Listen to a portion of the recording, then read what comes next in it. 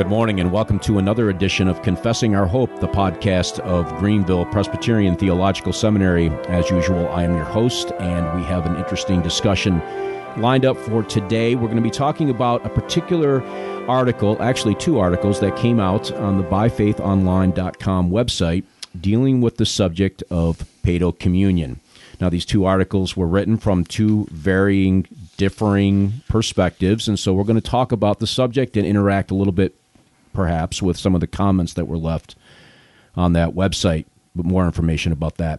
Also, don't forget about the mobile app that we are offering. We've had a significant amount of interest and downloads from it, more than I'd actually hoped for, and so you can get that as well at our confessingourhope.com website, where all the information is. And as usual, if you want to write me, you can do so. Good, bad, indifferent, I don't care. Just write. confessingourhope@gpts.edu. If you have suggestions for the show, guests, I want to hear about it. Comments and so forth, please write in, and I will get back to you as soon as humanly possible. Now, as I indicated, we are going to be talking with the president of Greenville Seminary, who was also one of the authors of the article that I indicated up front today. He had written an article against or in opposition to the view that children should be admitted to the table prior to an examination or meeting with the session of the church. And our guest in studio today is Dr. Joseph Pipa, and he is, as I said, the president of Greenville Seminary.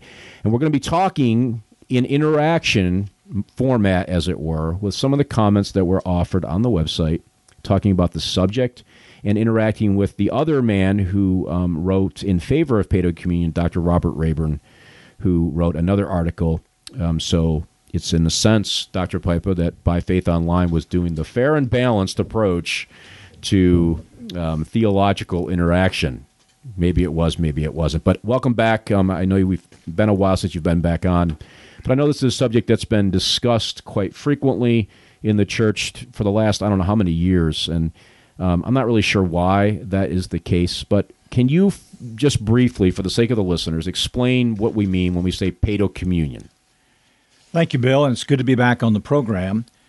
I think that we can just begin with Dr. Rayburn's definition. He said the advocates of paedo communion, by which is meant the participation in the Lord's Supper by baptized, weaned covenant children. So the argument of paedo communion is that as soon as a child can take regular food beyond nursing, then the child can participate in the Lord's Supper. They say there's no need for a profession of faith. There's no need for vows to be taken, no need for examination. Just because the child's a baptized member of the covenant, the child may come to the Lord's table. We would point out, in contrast to that, we're not talking about what age a child can make an intelligent profession of faith. We don't personally hold to the fact a child's got to be 12 or 17 or 18. Each child will differ. But the child must be able, from our point of view, I believe the Bible and definitely the confession's point of view, the child must be able to examine himself, give an articulate confession of faith, and take vows. Okay. Now, you mentioned the confession, and both Dr. Robert Rayburn and yourself are members, teaching elders, as a matter of fact, in confessional churches. And when we say confessional churches, what do we mean? Well, by that, our denomination, the Presbyterian Church in America, along with other Presbyterian denominations, have a confessional standard, the Westminster Confession of Faith, with the larger and shorter catechisms, and office bearers, ministers, ruling elders, and deacons take a vow of subscription that they hold to the doctrines that are taught in the standards. Okay. And what is the position, and this is, well, perhaps an obvious answer, but more specifically, obviously those listening to this know that my guest is going to affirm the confessional position because of the article that was written. But I think for sake of clarity, simply saying the confession is opposed to paedo communion is insufficient.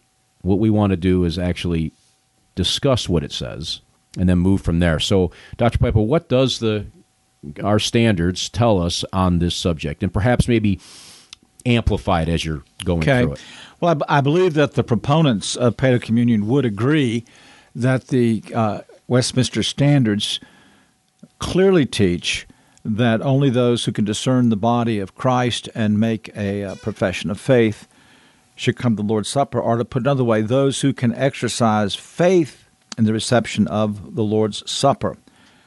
Larger Catechism 169 says that we're to take and eat the bread and drink the wine in thankful remembrance that the body of Christ was broken and given and his blood shed. 170, how do they worthily communicate in the Lord's Supper? How do they that worthily communicate feed upon the body and blood of Christ?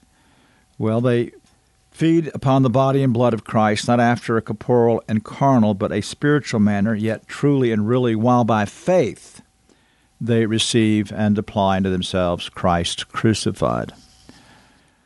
Let me just point out here in Amplifying that the Bible's position, articulated very clearly by Calvin, has been some response to these articles that fail to understand this. Calvin was quite clear that there was no positive benefit in the Lord's Supper apart from an active exercise of faith. And all the Larger Catechism is doing here is following Calvin. Otherwise, you've got a sacramentalism. It's almost a Romanism to say that there's a blessing to the sacrament regardless of the exercise of faith. And that's what the Larger Catechism is teaching. 171, how are they that receive the sacrament to prepare themselves?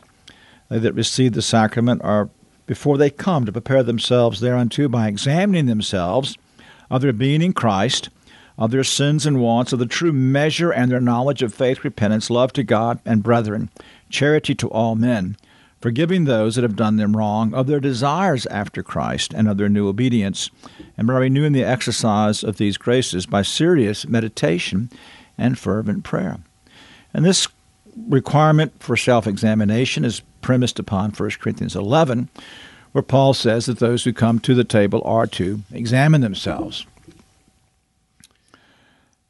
And then what is required of them that receive the Lord's Supper in the time of the ministration of it, 174, it's required of them that receive the sacrament that during the time of the ministration, with all holy reverence and attention, they wait upon God and that ordinance, diligently observe the sacramental elements and actions, heedfully discern the Lord's body, which again is based upon 1 Corinthians 11. Traditionally, that's been understood as Christ's presence in the Lord's Supper. Mm-hmm. Paedo-Communion advocates say, well, it's to discern the church as the body of Christ, but that still takes a level of discernment. So discern the Lord's body, affectionately meditate on his death, etc. So it's quite clear that we are to exercise faith in the reception of the Lord's Supper, and that requires an element of knowledge and some Christian maturity, plus the seriousness of examination and of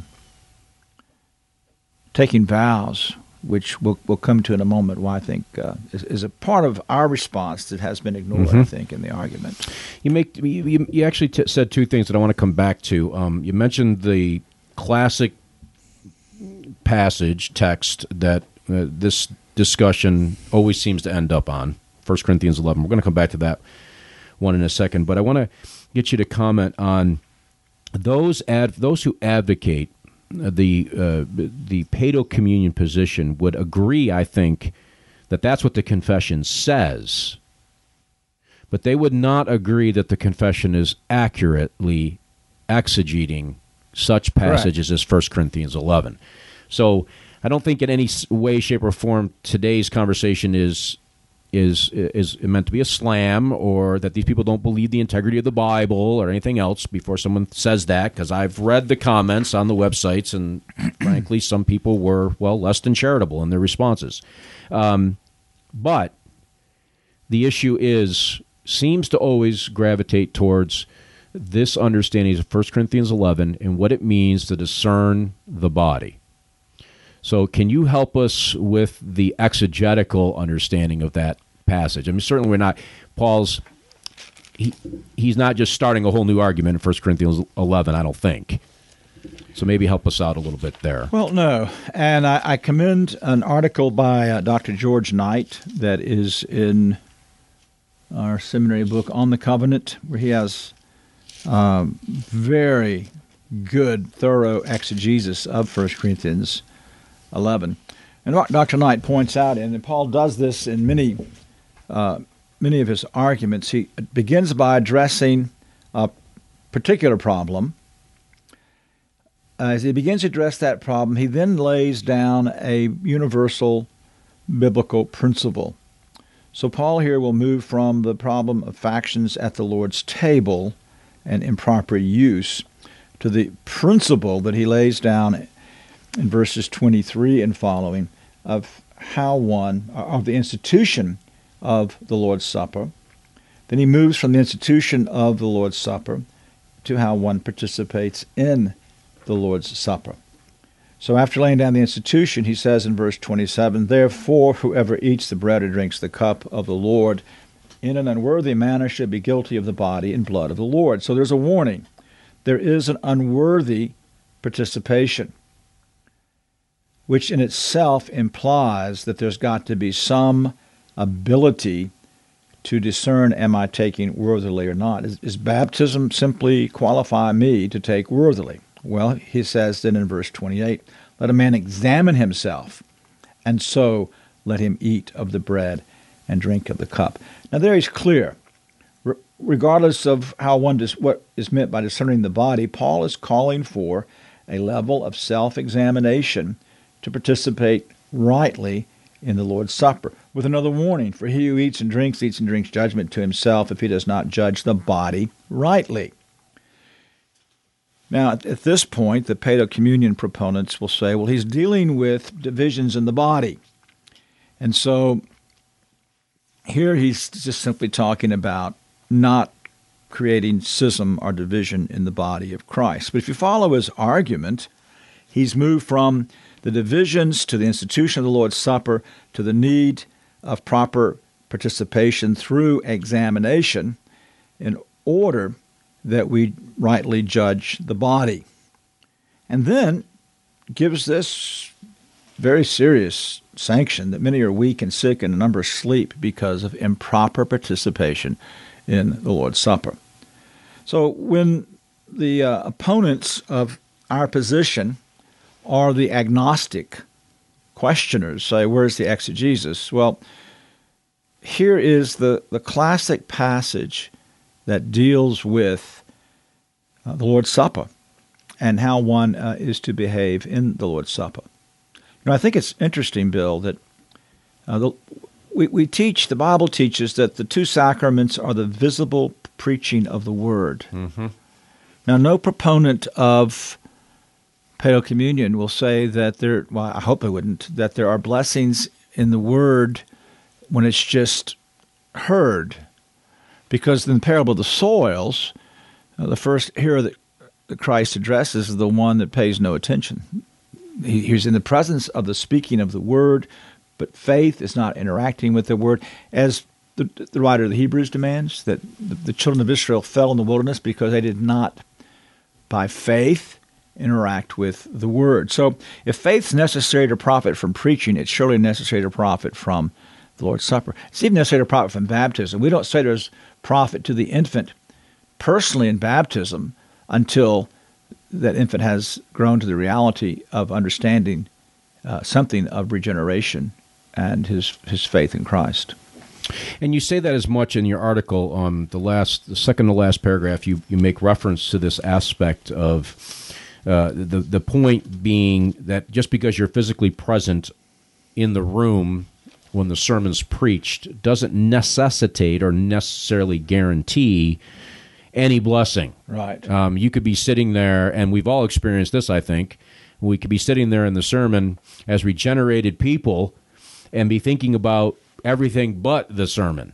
I mean, what blessing comes from that? It's not as though it just falls out of the sky as in a sense of osmosis and just lands in my heart and changes me. I'm not even paying attention to what's going on. Which really leads me to the other point that you made earlier, this idea of the active and passive relationship between the sacraments, it seems to me, I mean, maybe I'm wrong, but it does seem to me that those who hold to paedo communion equate the sacrament of baptism as being on the same plane. They're both institutions of Christ. I think we all would agree with that. They are both important, and they are the only two that Christ gave his church, but there's a difference in the way they are. And again, the Larger Catechism addresses this, and I trust our hearers will understand when I refer to the Catechism or the Confession, I'm not putting that above Scripture. I simply believe that these questions and answers in the Larger Catechism are the proper interpretation of Scripture. They're just giving it to us in summary form. The same way if I preach, I'm telling my congregation, I think the Bible means this. That's what we have here. So 176, wherein do the sacraments of baptism and the Lord's Supper agree? Well, they agree in the author of both is God, the spiritual part of both is Christ and his benefits. Both are seals of the same covenant, are to be dispensed by ministers of the gospel and by none other, and to be continued in the church of Christ until his second coming. Wherein do they differ? It's 177. They differ in that baptism is to be administered but once, we all would agree with that, with water, to be a sign and seal of our regeneration and engrafting into Christ, and that even to infants. Wherein the Lord's Supper is to be administered often in the elements of bread and wine to represent and exhibit Christ as spiritual nourishment to the soul, and to confirm our continuance and growth in him, and that only to such as are of years and ability to examine themselves. So just as regeneration is an act in which the recipient is passive, baptism, the sacrament of regeneration and engrafting into Christ, is in terms of the recipient, there's a complete passivity. Now, parents that bring their children exercise of faith in the God of the covenant, when making a profession of faith and being baptized, is publicly owning Christ, but the sacrament itself is a picture of what the Spirit's done. Whereas in the Lord's Supper, it is the sacrament of spiritual nourishment and of confirmation and of continuance, and it demands an active faith. That's why it's repeated. The passive sacrament just needs to be done once. Regeneration is but once, but we live by faith in Christ, and thus the Lord's Supper is the sacrament of faith. Yeah, and it does seem, I mean, logically, it makes a lot of sense, because wherein the child being baptized makes no definitive move to be baptized. That is something that the parents are involved in, the church is involved in. The child is baptized not against his will, not with his will. It's sort of a neutral, as it were. He's just baptized. I mean, he doesn't have, most of the time, they don't even have recollection of it, other than the fact that they were told they were baptized. However, we have clearly in the New Testament the directives to remember, do this as often as you do it. Remember what Christ did, his death, burial, his resurrection. All of these active elements are enrolled, but not to somebody else, but to the individual person who is engaged in that sacrament. Yeah, I'm glad you mentioned that remembrance. In 1 Corinthians 11:24, when he given thanks, he broke it and said, "This is my body, which is for you. Do this in remembrance of me." This is a part of the argument that's often neglected. There is to be an active, this is why I think that we're discerning the body, there's an active remembrance of what Christ has done that is to be taking place as we participate in the Lord's Supper. Now, perhaps those who advocate paedo communion may retort and say, well, covenantally they are remembering. But I don't know how that can be a personally applied element until they're justified in Christ. The other argument that is often presented, and it's one that Dr. Rayburn mentions, he doesn't really expound this much, but he does mention children present at the feasts, especially in the Old Testament economy. Right. Well, this is something that they make a lot out of. Even if it were true, it's not, and I'll seek to show exegetically it's not. Even if it were true, there are clear advances from the two Old Testament sacraments to the two New Testament sacraments. Circumcision given just to men, baptism to women as well as men. Lord's Passover was only required that men take the Passover. And so, for example, in Deuteronomy 16:16, 3 times in a year, all your males shall appear before the Lord your God in the place which he chooses at the feast of unleavened bread. Includes the Passover, at the Feast of Weeks, at the Feast of Booths. They shall not appear before the Lord empty-handed. So it was required that men come. Women could go, and many did go. We see Samuel's mother at the feast. Mary went up with Joseph to the feast, but there's no evidence that young children went to the feast. Mm-hmm. In fact, in Nehemiah, where the law is being read at the Feast of Booths, which was to take place every year, in Nehemiah chapter 8, in verse 3, he read from it before the square which was in front of the water gate from early morning until midday in the presence of men and women, those who could understand. And all the people were attentive to the book of the law. So clearly those that were there were those that could exercise understanding. And it seems the grammar of the text really does imply that Jesus' first Passover was when he was 12. When he was 12, it says, he went up for the Passover, and that became Jewish custom later. So there really is no biblical evidence that little children took the feast, and surely no biblical evidence they took the feast of the Passover. Now, we have to distinguish between the institution, the act of redemption, the redemptive Passover in Egypt, where the whole family was together. Yes, the children were there.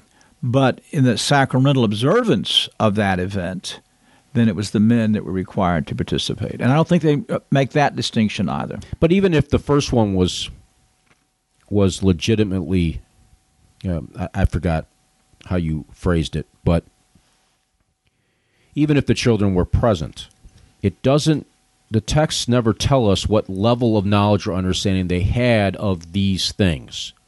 They were just there. Well, but I'm not saying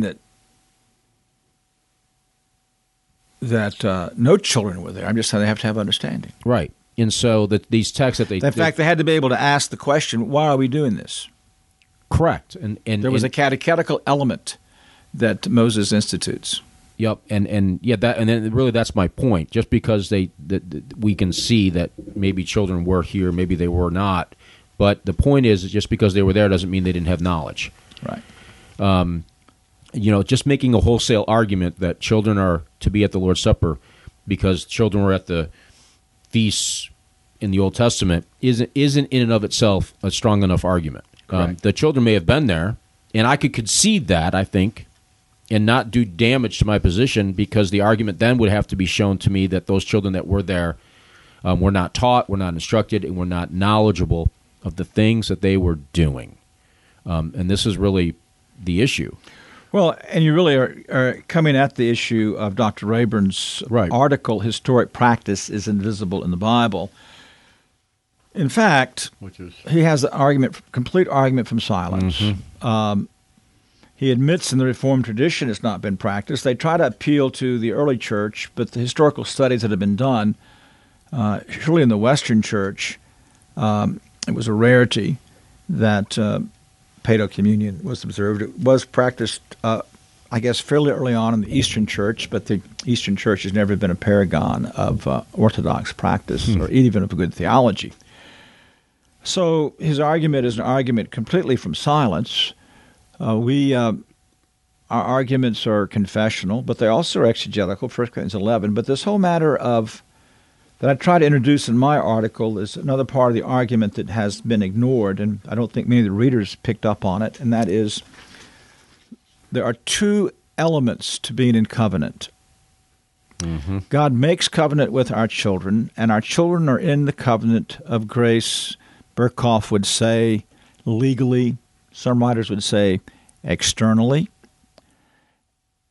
But to enter into the fullness of the covenant, one must then take vows. And that's clear. For example, I refer to Psalm 50, verse 5. Gather my godly ones to me, those who have made a covenant with me by sacrifice. So there is a progression that takes place, that a child's in covenant with God, that child's heir of promises, not heir of salvation. The Bible never says the child's the heir of salvation. He's heir of the promises. And then that child must own those promises by his own acceptance of them publicly. Now, whatever age a child can do that, that's not the issue.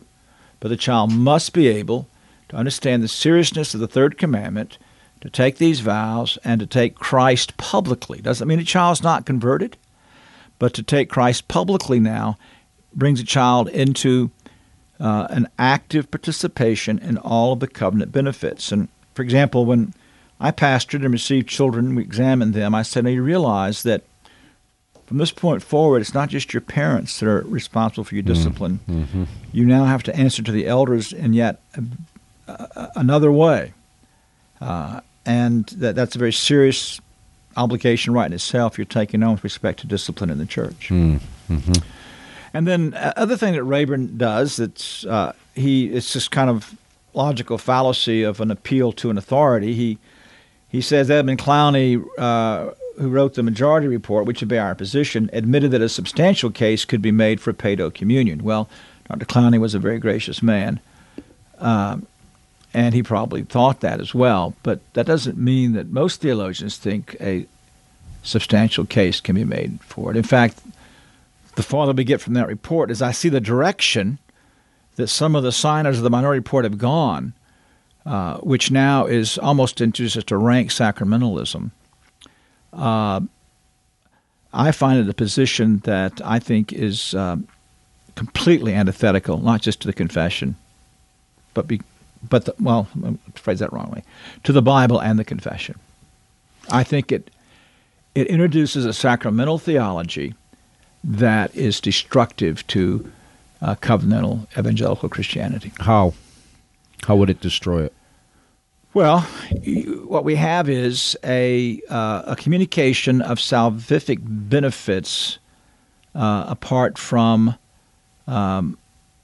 through the sacrament, apart from an active repentance and faith. Now, an infant can be regenerated and be in Christ, and if he dies in that state, he is converted. But it's not the baptism that does that for the infant. Mm-hmm. And this is saying that baptism and the Lord's Supper do something for us regardless of our faith. In fact, you'll have those now that would hold to this position and will say that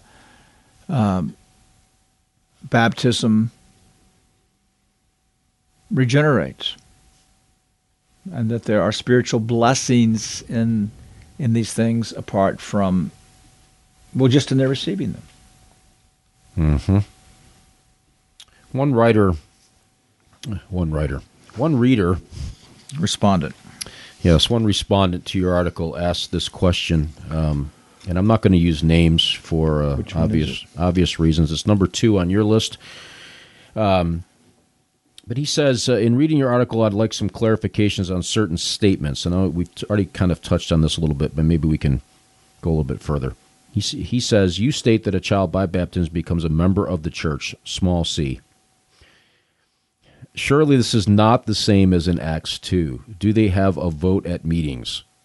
You also state that the child is legally part of the administration of the covenant of grace.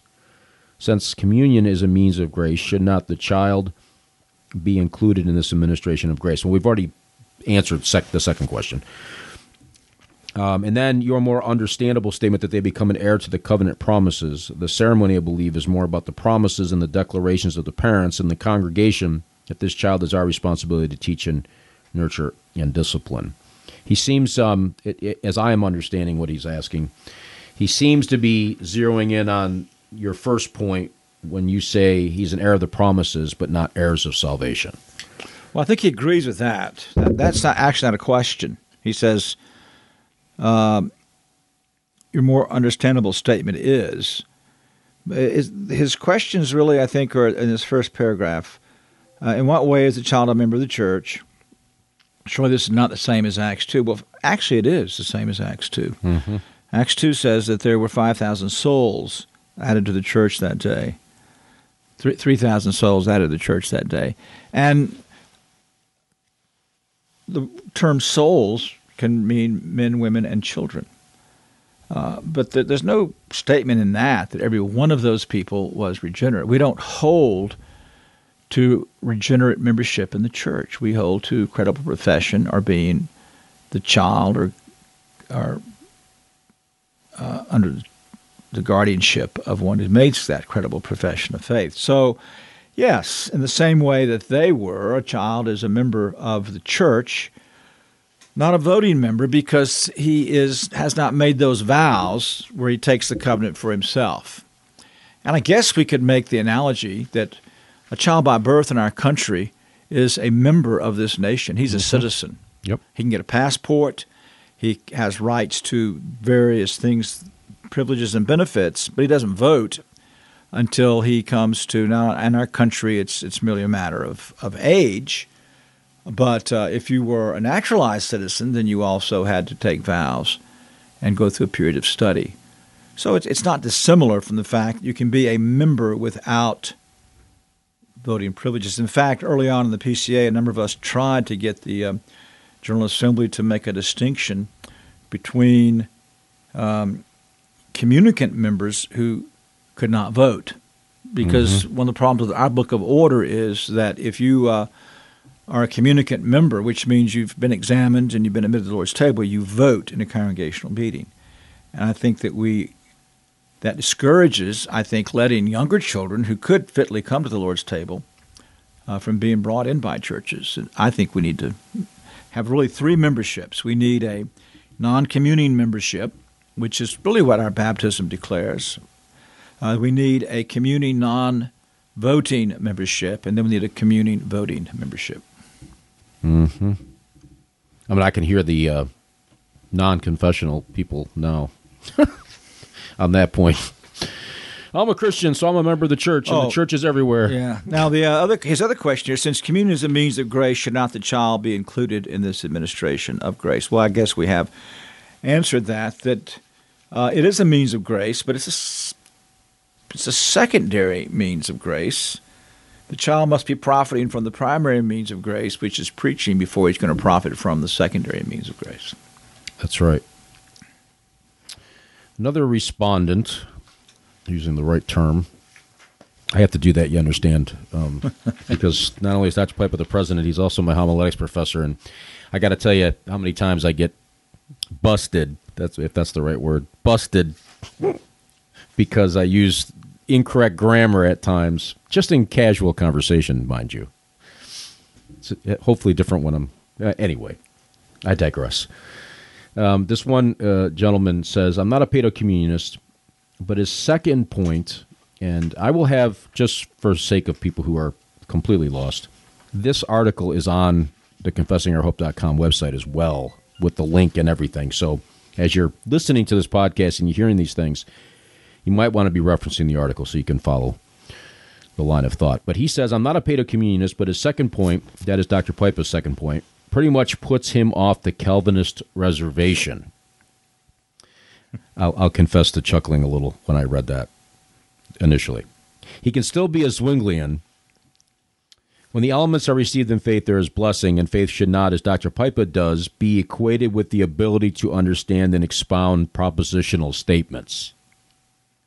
Well, I don't know that I say that. When the elements are received in faith, there's a blessing. I agree. Faith, though, is not a leap in the dark. Right. Faith is a response to God's testimony in His Word. So I didn't say expound, but there must be an ability to understand what God promises in His Word for faith to be active, or it's not faith. And for the sake of the ignorant, and I think I'm probably going to have to put myself in that camp, what is exactly the distinction between the Calvinist camp and the Zwinglian camp on this point? And I think Zwingli here is not getting proper – it's not this man. I mean, often does not get the proper respect. Zwingli is often caricatured as being simply a memorialist, and so that the sacrament is a sign that brings back to memory what Christ has done for us, but not a positive means of grace. Well, I think Zwingli did believe that the Lord's Supper was a positive means of grace. But Calvin is the one that really clarified the role of the Lord's Supper in God's communicating to us grace and spiritual nourishment. But Calvin's quite clear that for there to be that benefit, faith must be exercised, and we simply have to remind people that faith is not some unformed, implicit faith of the Roman Catholic Church. Faith is a response to God's revelation. So to some degree, the person who's going to profit from the Lord's Supper must exercise faith according to the things I read in the larger catechism. Good. And I think that's helpful. And I hope that answers those two comments that were presented on the website. Someone had wrote in, responded. Thank you. See, there you go. I told you that he does Well, that. this is not a casual conversation. Well, in a sense. But in a sense. I'm the host. The guest should be, never mind. But anyway, never mind. I won't go there. Another respondent says this: what small minds we must have to think that a young child cannot love Jesus as his or her Savior in the same way as that young child loves his or her parents as mommy and daddy.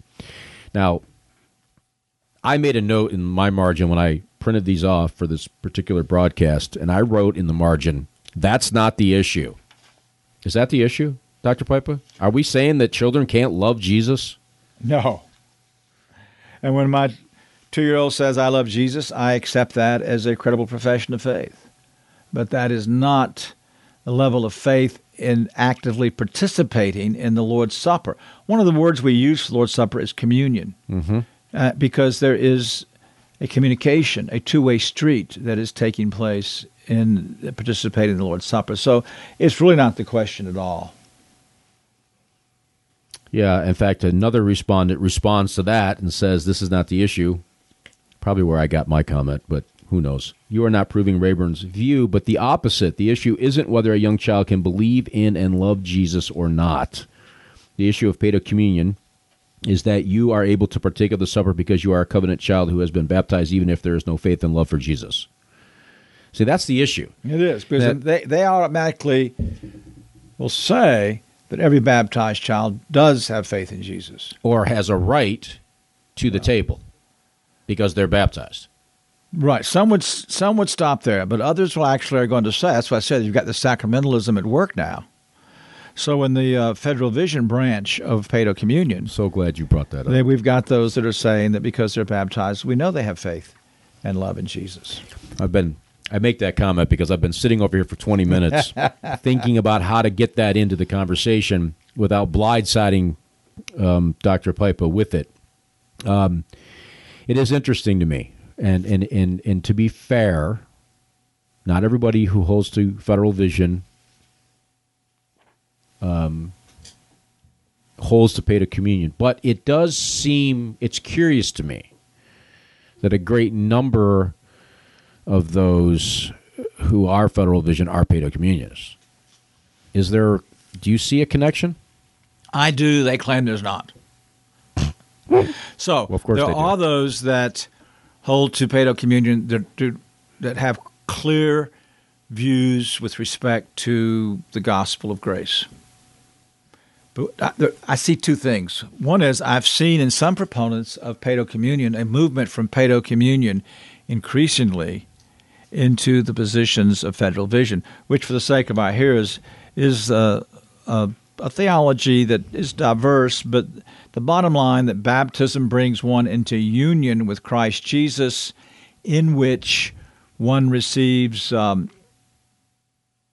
whether or not one is elect, justification, adoption, sanctification, all the graces except the grace of perseverance.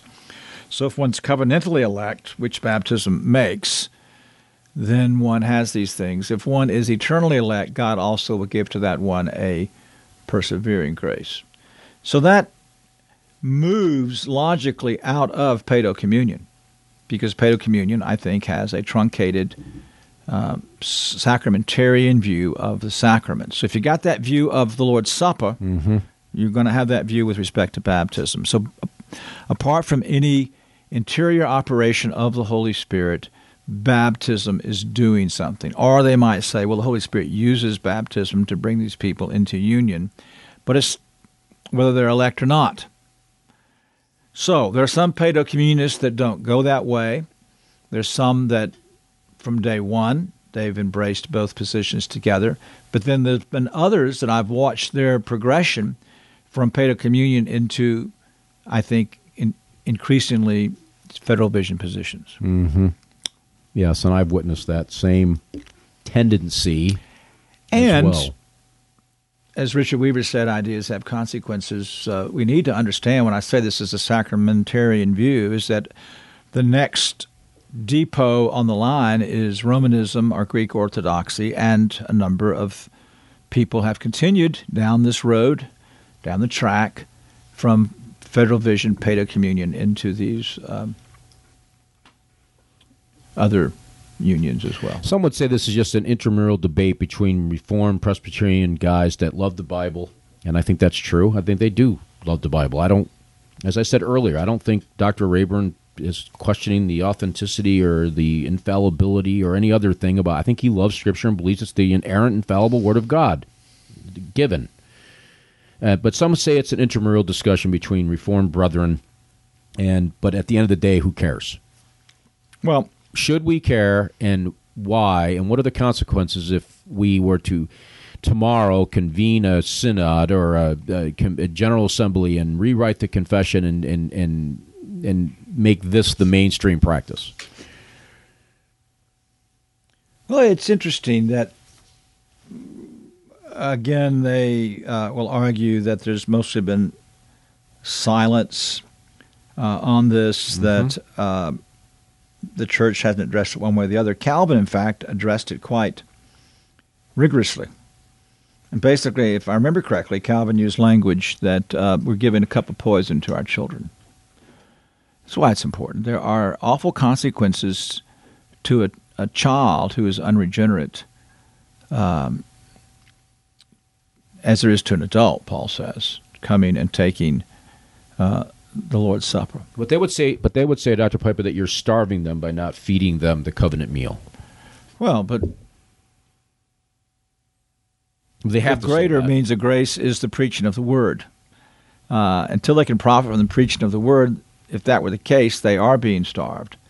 They're to be catechized. They're taught the Word at home in catechetical covenant instruction in the church, that are brought into worship and to be taught how to listen to preaching, but that doesn't happen overnight. Are we saying that, God provides for little children, but He gives them food in the manner that they can handle it. Mm-hmm. And this is kind of the prime rib of the food that when we're getting to here, that a young digestive system can't handle it. But it is not the argument the writer of the Hebrews makes. You start with milk, and then you move to meat. And I just think that the Lord's Supper, in this sense, is meat.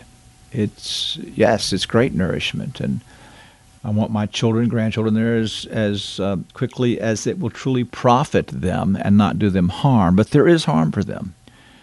One of the arguments that we hear is that Paul is only addressing adults in 1 Corinthians 11. And thus, it's not a valid argument for or against children. But the problem is he's not just addressing adults. Once he moves into the matter of what the sacrament is about, he's addressing the church. And so I think that we need to be aware that this is, because one of the respondents said the use of 1 Corinthians 11 examine language to argue against covenant children partaking of the supper is weak. It reminds me of Baptists using Acts 2:38 language to argue against baptism of covenant children. Well, there's a great difference there. That repent and be baptized is addressed to adults, but examine yourselves is addressed to all those who would come to the Lord's Supper. I don't know that we can make a distinction, the same parallel with respect to our covenant children because of the danger. There's no danger announced in the Bible of an infant being baptized, but there's great dangers announced in 1 Corinthians 11 of an infant or a young child taking, or a little weaned child taking the Lord's Supper. A little short on time, and the issue is obviously bigger than a 45-minute discussion. But I think we've covered a lot of the highlights, maybe the lowlights as well. But here's the question. Much has been written. There's much in print about this subject. From various schools of Reformed thought, not just the Presbyterian, but you have the URC, has weighed in on these matters, and other such Reformed denominations. URC, just for the sake of your hearers, is United Reformed Churches of North America. Yes, thank you. Now, what kind of resources might you recommend? I know there's one book that we actually have in our bookstore right now. I don't know how many copies we have, but we have at least one. But there's others as well. Do you? Well, I think Cornel Venema's book is one of the best books available. The book you mentioned is the historical argument. Yep, that's the one. Matthew Windsor, I believe is his name. Don't quote me on that, but I will make sure that the website actually has the right one if that's not right. But I think that's it. Those would be two good places to start. And then we have the minutes, the majority and minority reports of the PCA on the subject. I don't know how I'd get a hold of those, but I think I could probably find them. Easy. There, just you go Historical to PCA, Center, Wayne Sparkman archives, and look at the historical reports. I could probably get my hands on that. But here's the thing. This is probably going to be a subject that's going to be debated from until I die and beyond, likely. Okay? But here's the thing. As I was reading some of the respondents on the website, now I'm no theologian. My guess is far more of a theologian than I am, by far, infinitesimally more so. And I'm not saying that because I need a good grade. It's just true, based on training and everything else. But here's the thing: as I'm reading some of these responses on the websites, on both sides, there's a lot of ignorance, frankly.